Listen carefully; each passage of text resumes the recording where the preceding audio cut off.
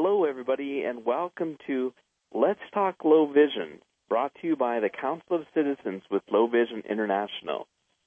My name is Dr. Bill Takeshita, and I'd like to welcome all of you to our first lecture of 2015, when we talk about transitioning from high school into college or from high school into the world of work. And this evening we have two wonderful guests that will be sharing this information. First, we have from the Junior Blind of America, Mr. Richard Reda. Welcome to the show, Richard. Good evening, and thank you, Dr. Bill.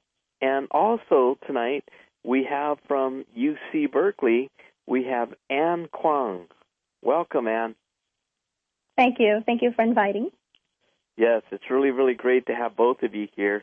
And I know that both of you are just so filled with so much information to help students who are transitioning from high school to college or junior college, vocational school, or to work.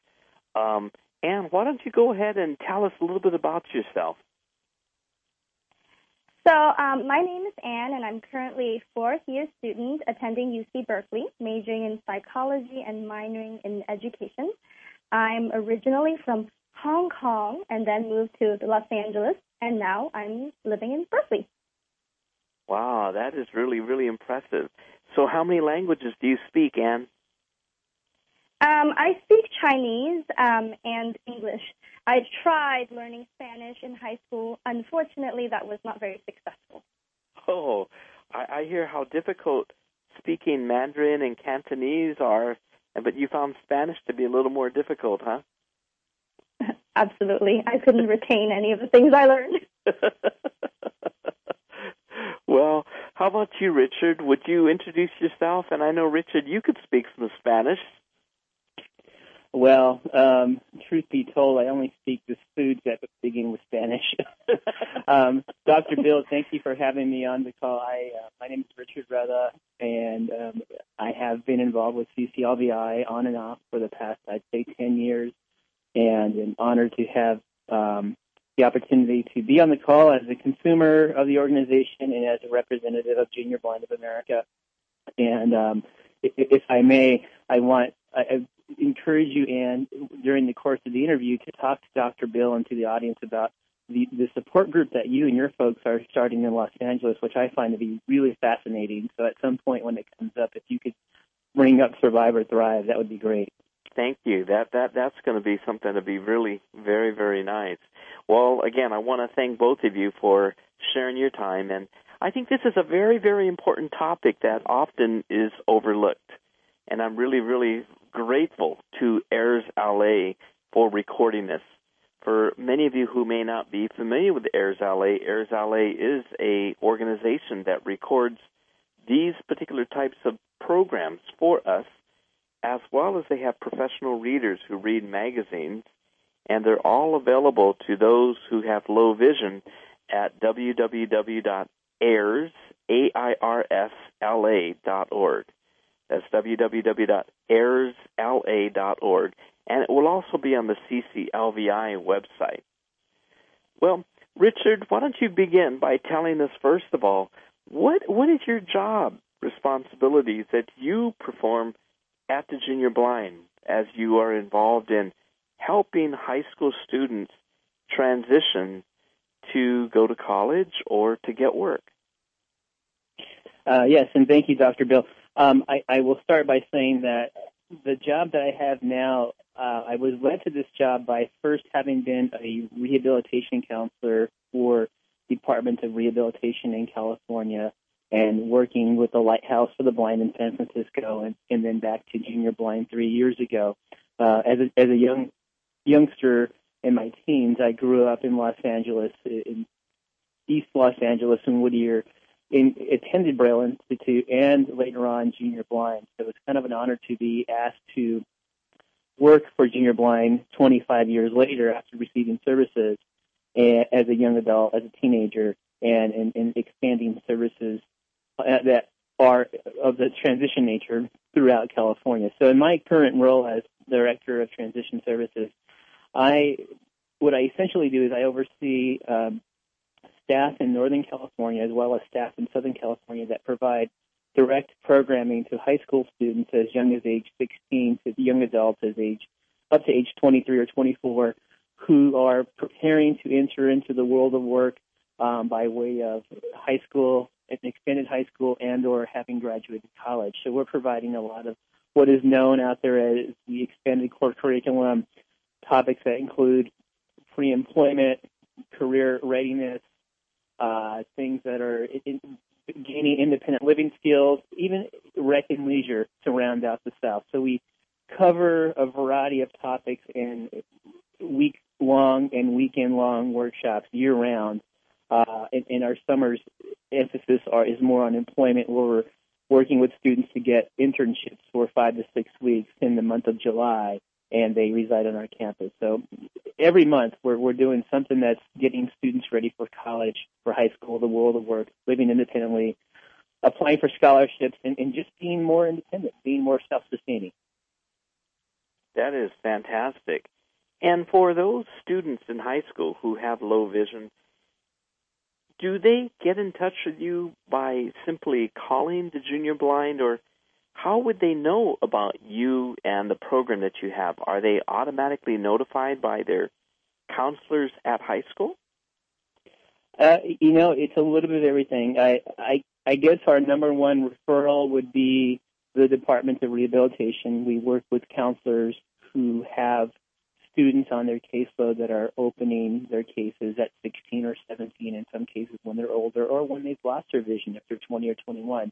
And they're referring them to us to prepare them for the world of work, the world of higher education, as well as to meet others who are visually impaired. So often students come to us who happen to be the only blind or low vision person on their campus. We also receive student referrals through outreach through various venues. We collaborate with the Braille Institute. We'll attend the Braille Challenge. We'll attend conferences and just network with teachers of the visually impaired. In fact, I'll be in Los Angeles as part of my job this week to do outreach in Orange County to high schools this and next week, all over the Southland, to talk to students about what the services are that we provide. Wow, that's wonderful. Now, you mentioned the Department of Rehabilitation. What is the Department of Rehabilitation? The Department of Rehabilitation has been around since 1963.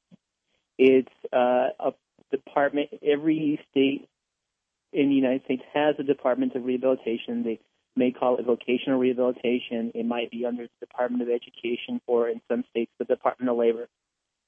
What DOR essentially does, it provides consumers who are disabled and who are blind and low vision the opportunity to return to work or receive skills and training that will help people who are visually impaired and disabled acquire work skills. So if you're a young adult, you would be, or if you're anybody, you would be paired with a counselor who, in many ways, is like a social worker, and they will connect you with the resources you need to be successful, whether it's purchasing magnification devices, low vision aids, computer technology, some assistance with college tuition, or just money for books and supplies, or readers or note takers.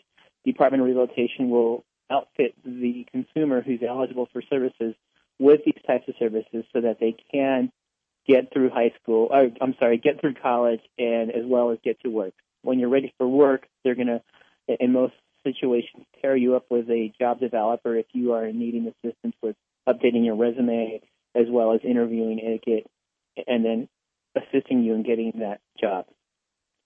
And is there any fee to become a client of the Department of Rehabilitation, or is that a free service? There's a no-cost service, and they do often take into consideration some of your own financial assets. Now, if you are a recipient of SSI or SSDI, you will most always often meet the category for most needs to receive services at no cost. In some situations where people have income or have a family that has certain assets, they will take those into consideration. But for the most part, there is no fee to receive services from Department of Rehabilitation. From the day you are assessed to be to be determined eligible for services, there is no cost. That is just so wonderful. And I know that here in Southern California, for example, there are many agencies, such as the Center for the Partially Sighted, where they do have doctors and other professionals. And if you have low vision, they will actually provide to you a low vision examination at no charge. It's absolutely free. And they will then prescribe all the different types of visual aids that you might need.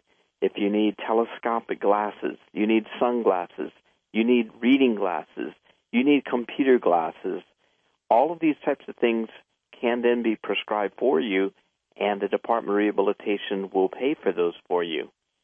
Also, the Department of Rehabilitation may also authorize an assistive technology evaluation where you could then try all the latest in computers, video magnifiers, software magnification, Braille notes, and then whatever they feel would be the best for you, they will recommend that to the Department of Rehabilitation, and that is also something that you may receive. So for many of our patients who do come to our clinic as well as other clinics throughout the country, people just love the Department of Rehabilitation because they really are very, very helpful in getting you the equipment that you need. Now, Anne, when you were in high school, were you aware of these particular programs, such as the STEP program at the Junior Blind of America, or were you a client of Department of Rehabilitation when you were in high school? So I was very fortunate to have attended a high school where there was a resource room for visually impaired students. So I was pretty much mainstreamed. All of my classes, I attended class with generally sighted children and such forth in high school. But since they have a resource room, the resource teacher had a lot of knowledge and information about programs like Department of Rehabilitation and such forth. So I was connected very early on at age 16 to the Department of Rehabilitation. And they actually suggested I get one of those free consultations at the Center for the Partially Sighted for equipment evaluation. And that was how I actually received my Braille note and my monocular, which I'm still using today for school. Wow. So those consultations are very helpful. And it is also through the Department of Rehabilitation that I was referred to the Junior Blind of America, which Richard spoke about earlier. And I attended several of their STEP weekend workshops in which they talked about interview etiquette, they talked about assistive technology, and all of that information was very helpful for me.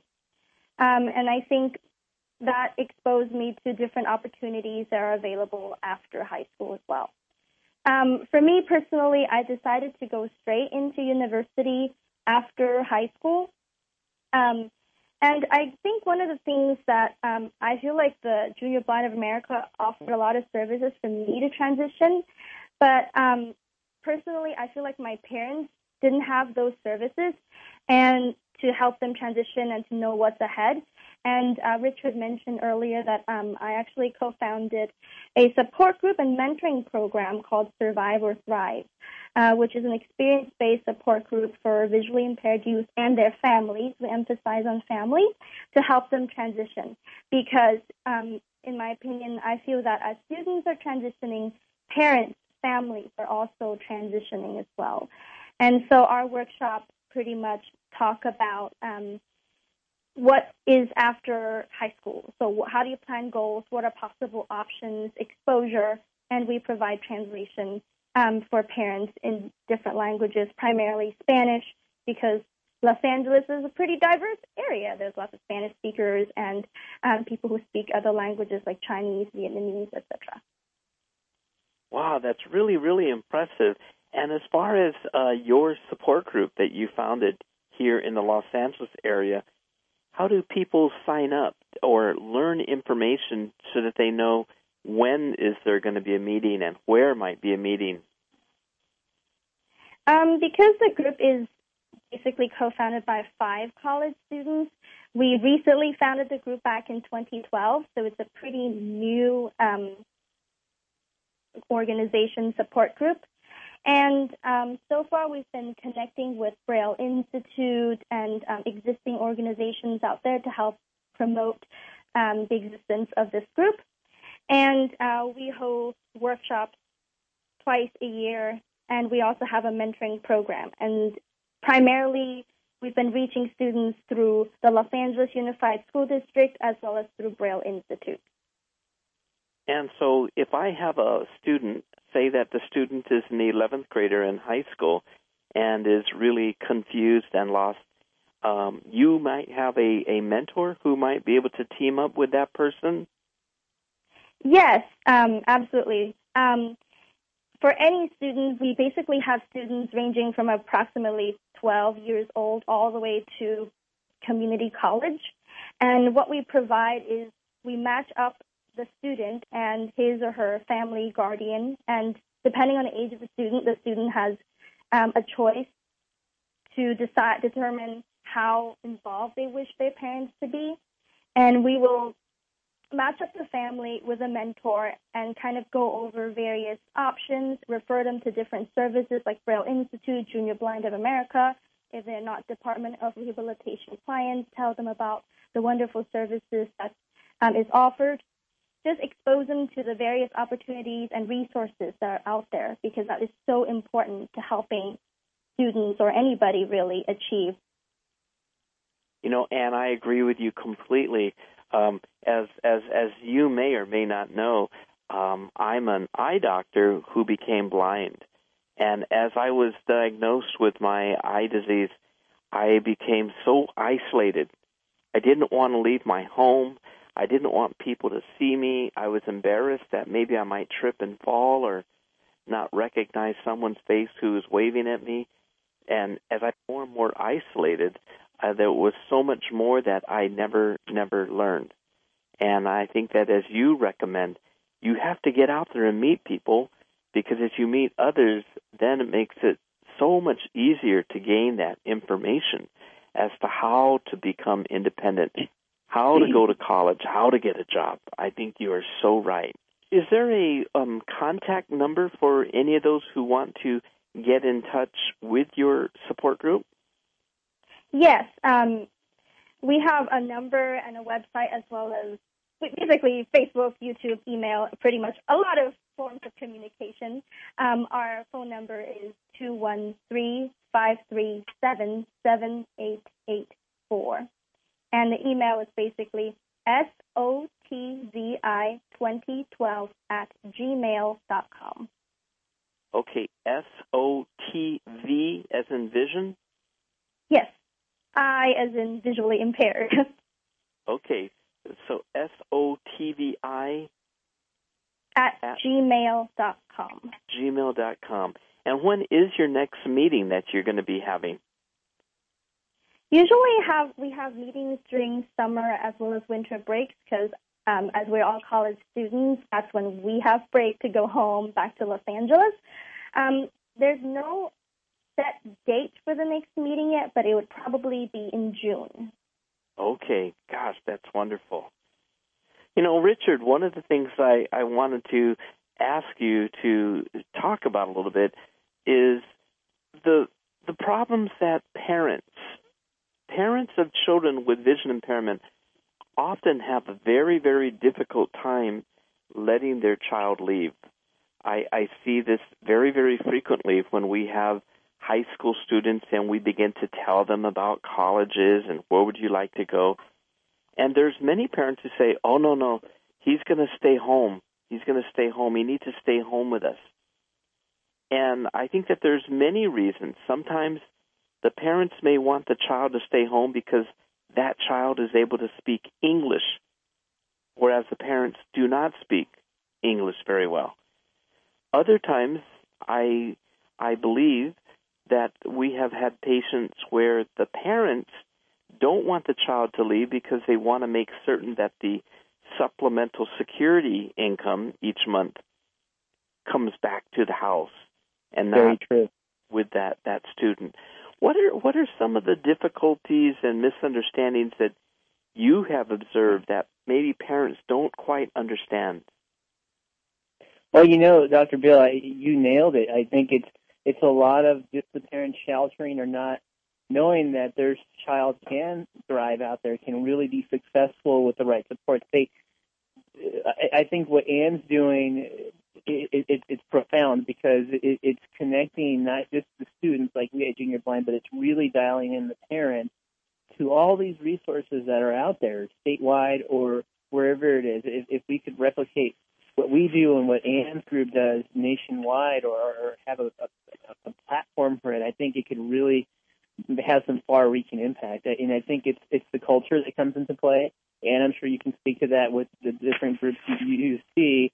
But also, when I was a counselor at the School for the Blind for rehab, or for part of the time as a DOR counselor, we saw a lot of students going there and being told that they were going to stay at home till they're 25 or 26 because the families wanted that SSI check and they wanted to help pay the rent because they were low income and that's all they could afford.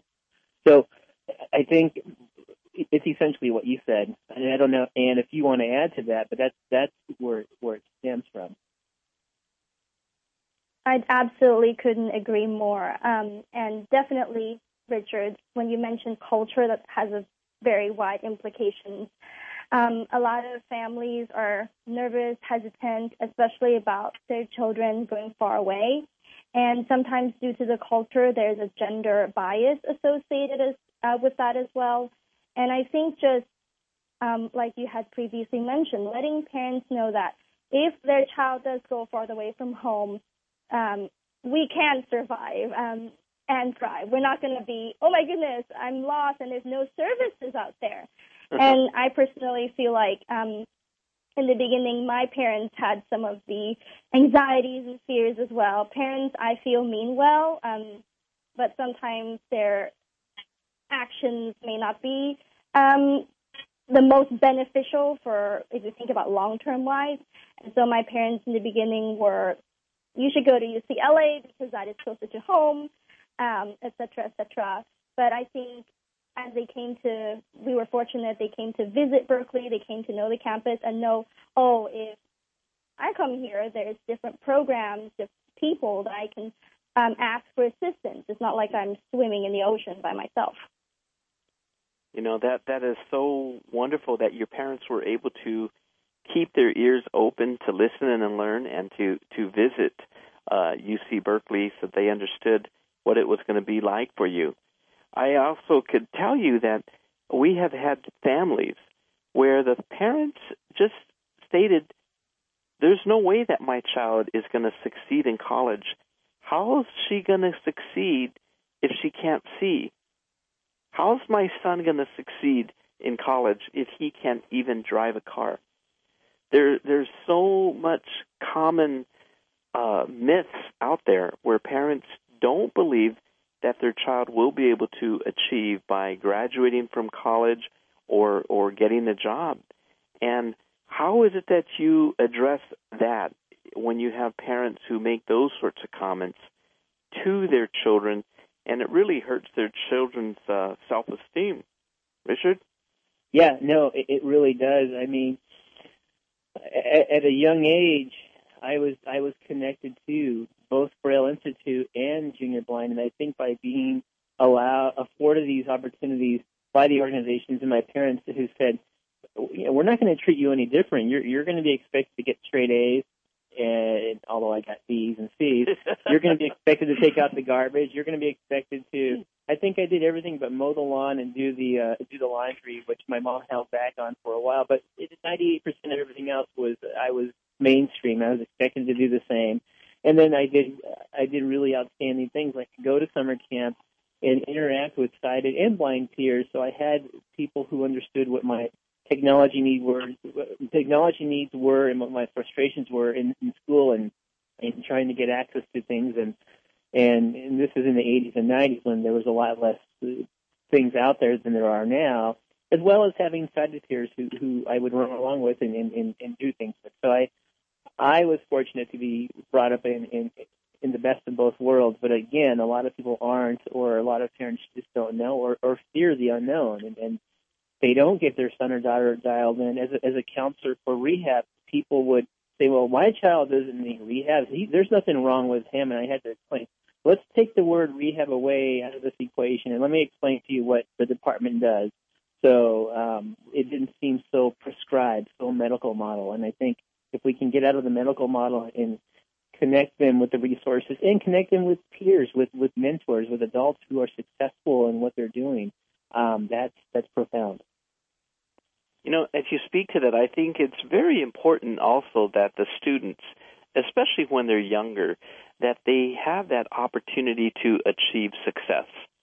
Now, I don't mean that they have to win first prize in a running race or anything, but just to be able to succeed in writing a computer program, or to build something out of wood, or to learn how to cook, even if you're low vision.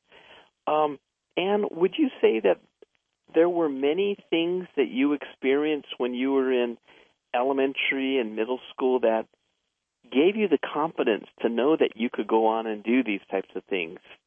Because you're very, very poised, well-spoken, you're very confident, and I don't always observe that in high school students who are low vision. Well, first of all, thank you so much. And I definitely agree. The earlier expectations are built, and that visually impaired children are kind of given the chance to strive to meet those expectations, the more it builds confidence. My parents, in some aspects, were overprotective, like athletically. They were still kind of like, But in other aspects, such as completing house chores and academically, they never expected any less of me. It's not like, oh, you're poor blind, you don't need to get, good grades, you can just get C's and pass. But no, my parents were like, you need to do well. Visually impaired is not an excuse, because you can still write, you can still read. So we expect the same of you, and we expect you to wash dishes and do chores around the house and help out as well. And so I was not treated differently in those areas of life. And I think that definitely helped me build confidence. And one clear instance I can remember is my parents always said, if you failed, it's okay, you can try learning. The first time I washed dishes, I put the plug in the wrong way, so the sink got clogged. But next time, I knew better. So kind of like trial and error. If I was never given the opportunity to try and fail, I wouldn't know how to do it the right way. And so even sometimes mistakes can be a good learning experience and help build confidence. You're so right. I think that when you make mistakes, those are the best ways to learn, because you'll never forget it when you make a mistake like that. Just like the one day I went to work and one of my patients said, Dr. Bill, why are you wearing two different color shoes? From that time on, I always checked my shoes very carefully, and I took the time to label, what color were my shoes.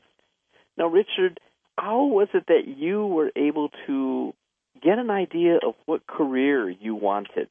Because I know that many students who are in transition, they say, well, yeah, I really don't know what I want to do. I don't know if I want to go to college, or if I want to just get a job, or maybe I just want to use my Social Security money and live off of this. How did you find your goal?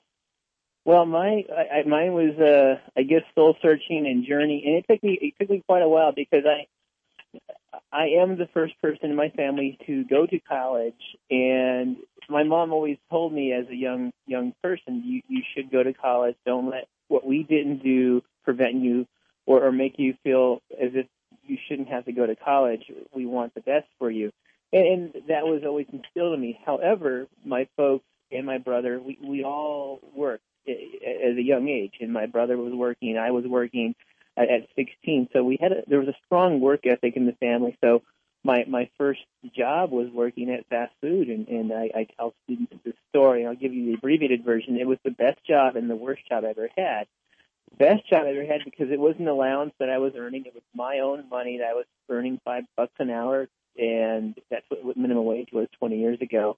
And it was great because I could do whatever I want with the money I earned. But then it was the worst job I ever had because I was, flipping burgers and fries and coming home with grease on my face every day and having to wear a silly uniform. But it taught me discipline, and what it really taught me after 5 months is, if I don't go to college, this is the only kind of job I'm going to be qualified for. And I really want to do more in this world than flip burgers. And, it's not to look down on those who do that job, but it was for me like, oh, no, I can't do this the rest of my life.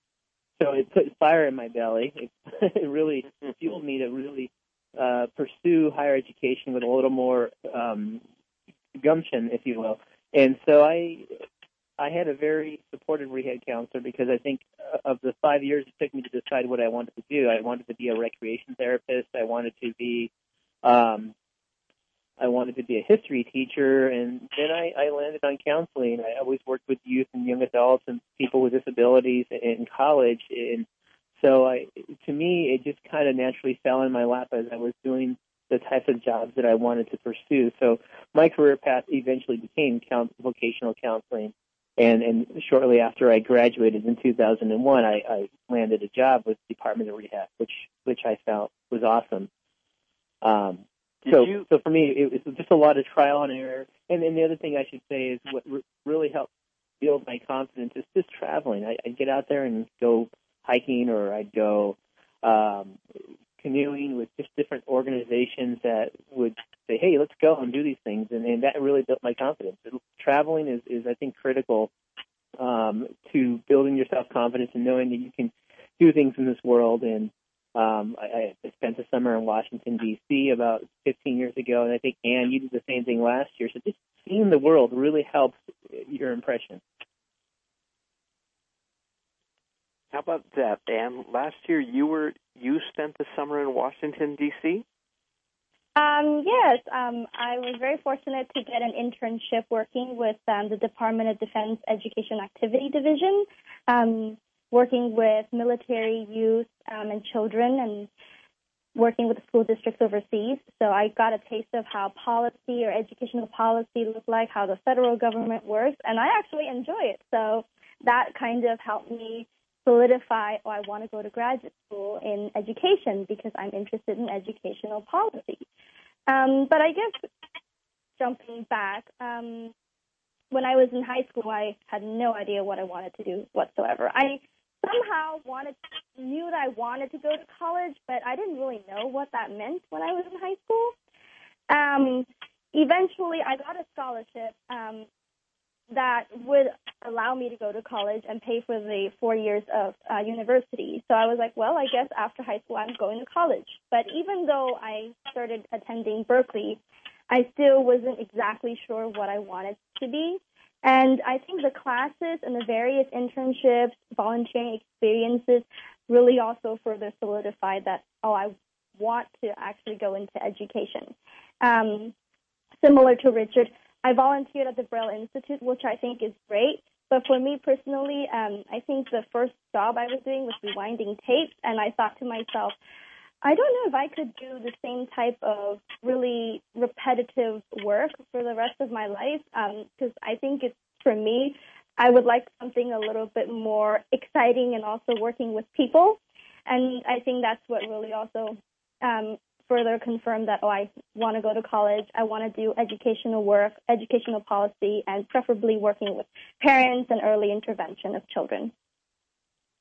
That's really amazing. And I think that both of you have really found the right career for you, because I think you both are going to be just so excellent in each of these careers. And it's so important that we have this way. You guys are creating ways that we could inform young students and inform their parents to help kids to become much more successful, because as you know, the statistics are approximately 8 out of 10 students with low vision are not employed.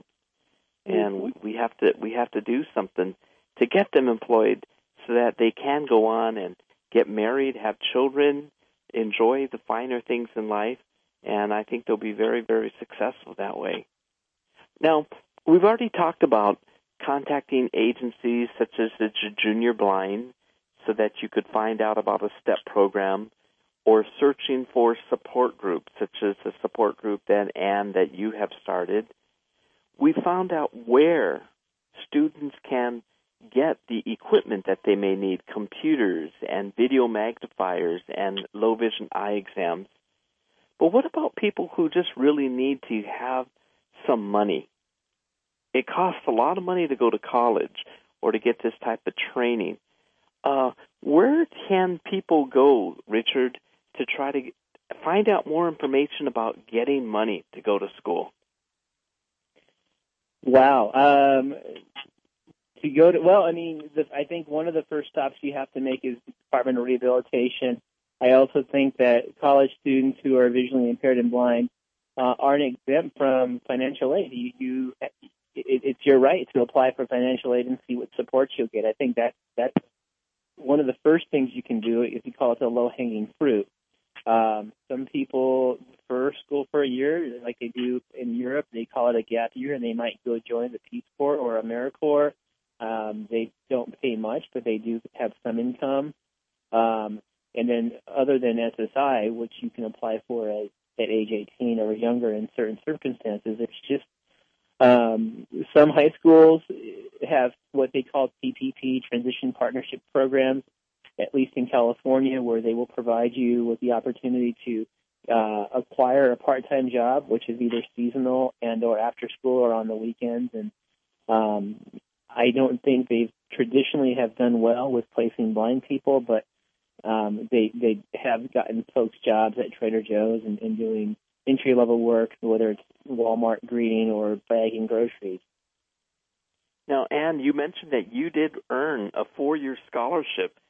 How did you find out about which scholarships that you could apply for? Did you contact blind organizations such as the American Council of the Blind, or how did you find out about that scholarship that you applied for and won? I'm one of those very annoying students that always went to their counselor's office and go, hello. And so for me, I've always visited my college and career counselor in my high school. I know that in some high schools, the college and career counselor would go to classrooms and start talking to students as they become seniors in high school and say, oh, look at these scholarships, or oh, look at these employment opportunities. For me, I always went and knocked on her door and said, hi. And so I built a very good relationship with her, and we had lots of long discussions about various universities, various scholarships that are out there that I could apply for. Also, the Internet is a great place to search. You can find scholarships in anything. There's scholarships for visually impaired individuals, low income, just merit-based. There's also a scholarship for goalball players. And so just if you really wanted to and needed the money, there's places that you can look. And that's how I pretty much found my money, which I don't have to worry about educational finances for 4 years. So I was very fortunate. You know, and I think that's, again, such a smart thing you did by developing this relationship with your counselors, because they are the experts. They know what's available, and if they know you or have come to know you, they're going to help you to search for those scholarships and applications that you would need to have filled out. What are other things that you experienced and did, and that you feel have been so helpful in your success of transitioning from high school into one of the finest universities in the world, and now you're going to be going to grad school? What other types of things can you say that you have done or received help from that has really helped you to be successful? I think for me personally, networking with different people goes a long way, and just not being shy and talking to every single person that you meet, because you never know what types of resources, connections they can advise you contact. And so I met Richard, and when I first was thinking about going to Berkeley. I called him, and he connected me with people that's up here. He introduced me to the lighthouse and such forth. And so knowing different people who actually has information that you don't have can really help with a lot of things. And also the same when I first came into Berkeley, speaking with the counselor who works at the Disabled Students Program, and that counselor knowing, if you wanted to do an internship, you should try to contact this person, or if you wanted more financial assistance, contact this department. And so networking and building these relationships with various individuals really helped me find out where to get the resources that I needed. I'd like to say something, too. This is Betty. I think also the financial aid office at at the college that you're applying to would also be a major resource. Yeah, so, that's my 2 cents. Yeah, thank you, Betty. And everybody, hold on. We will be opening up to questions from the audience in just a moment, okay? But thank you, Betty. That's very helpful. Richard, what other things and suggestions can you share in the last few minutes here before we open it up to questions from our audience? Well, I'll share an anecdote with you, and I think and thank you, Dr. Bill.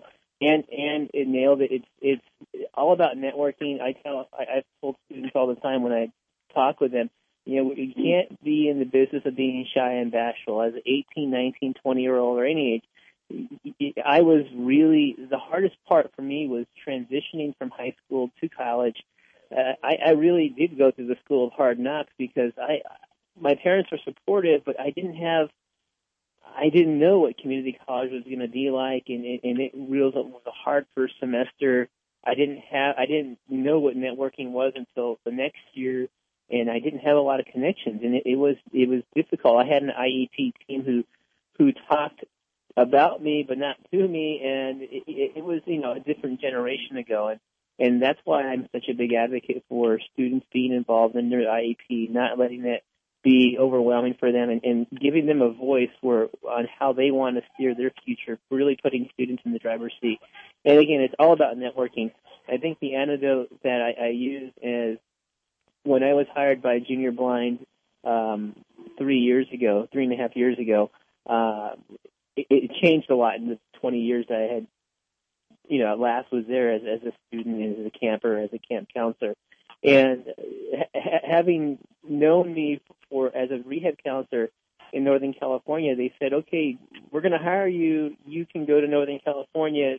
Now, it was like starting a nonprofit from scratch because not a lot of people knew what Junior Blind was in Northern California. So it was up to me to network, to get other organizations to come together at the table and say, this is what we're doing. We're doing a transition program. Can we use your facilities? Can we partner? So it gives you some press time. It gives us some space, and everyone wins. And to this date, because of that, we've gotten space at the Ed Roberts campus in Berkeley, the Society for the Blind in Sacramento. People know about Junior Blind as if it's not just in Los Angeles anymore. And I think that's just because of networking and collaborating and making it a win-win for everybody. I think that's really great advice. It's really great advice. And I would say that even for myself, after I became blind, totally blind, I found the best way to move forward with either trying to achieve a goal or try to find out information is by reaching out and meeting other people. And I find that others who are low vision or blind, they're more than happy to share with you their advice. People love to give you that advice, and it becomes very, very useful. So I thank both of you for all the information that you shared so far. And at this time, I'd like to ask the audience, if you'd like to ask a question to Richard, Retta, or to Ann Kwong, go ahead and unmute your phone by pressing *6, and you can ask a question. Or if you just have some other advice, such as Betty had, you may just go ahead and share some of that advice over the phone. So go ahead and unmute your phone by pressing *6. Is there anybody who has a question for Richard or Ann? Is Junior Blind of America, is that limited to California? Yes, our headquarters are in Los Angeles, and we have satellite offices in Northern California. Do you work with any other states by chance? I'm sorry, do I work with any other states? Indirectly, when we do our annual Junior Blind Olympics, we do bring in students from other states such as Arizona, Utah, Colorado. But we don't have any physical office space in any other states at this point. Thank you. Hi, is there another question out there? This is Andrea from Connecticut, and I just want to first say thank you to both of you for being so enlightening and so well-spoken and sharing your stories. But I also want to just reiterate that having been raised by the most amazing mom in the whole world, who didn't allow my brother and my blindness to be a holding point. She never let that hold us back. And she started a parent group, was instrumental in starting a parent group here in Connecticut. And I think that the involvement of parents is so critical, because if parents don't understand or don't know better than to not believe in the future for their children, then they're going to project that onto their kids so early. And that's just so difficult to overcome as an adult if you've been hamstringed by your family for your whole life. And so it's just kudos to everyone for recognizing that people who are blind as young adults need to be in the driver's seat, and parents have got to be on board, or they're just going to really, really cause real difficulties for their kids. So that's all I have to say. Thank you. No, that is very, very important. We need to develop the self-esteem of these kids. Do you have the email addresses the LAorg.org email address that was mentioned earlier in the show? Yes. So to listen to this podcast and other programs that we've had, you go to www.airsla.org. Okay, thank you. Thank you. Does anybody else have a question? Okay.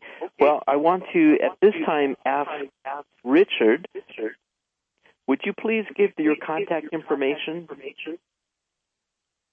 Sure, and sorry about that background noise. I don't know where it's coming from. My last name is spelled Rueda. Telephone number is 888-400-4522, and my extension is 460. My work email address is Rueda, that's RRUEDA at juniorblind.org. JUNIORBLIND.org.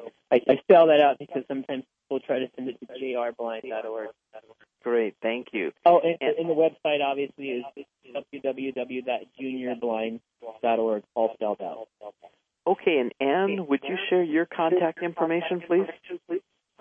Absolutely. So I'm going to give the information for the support group.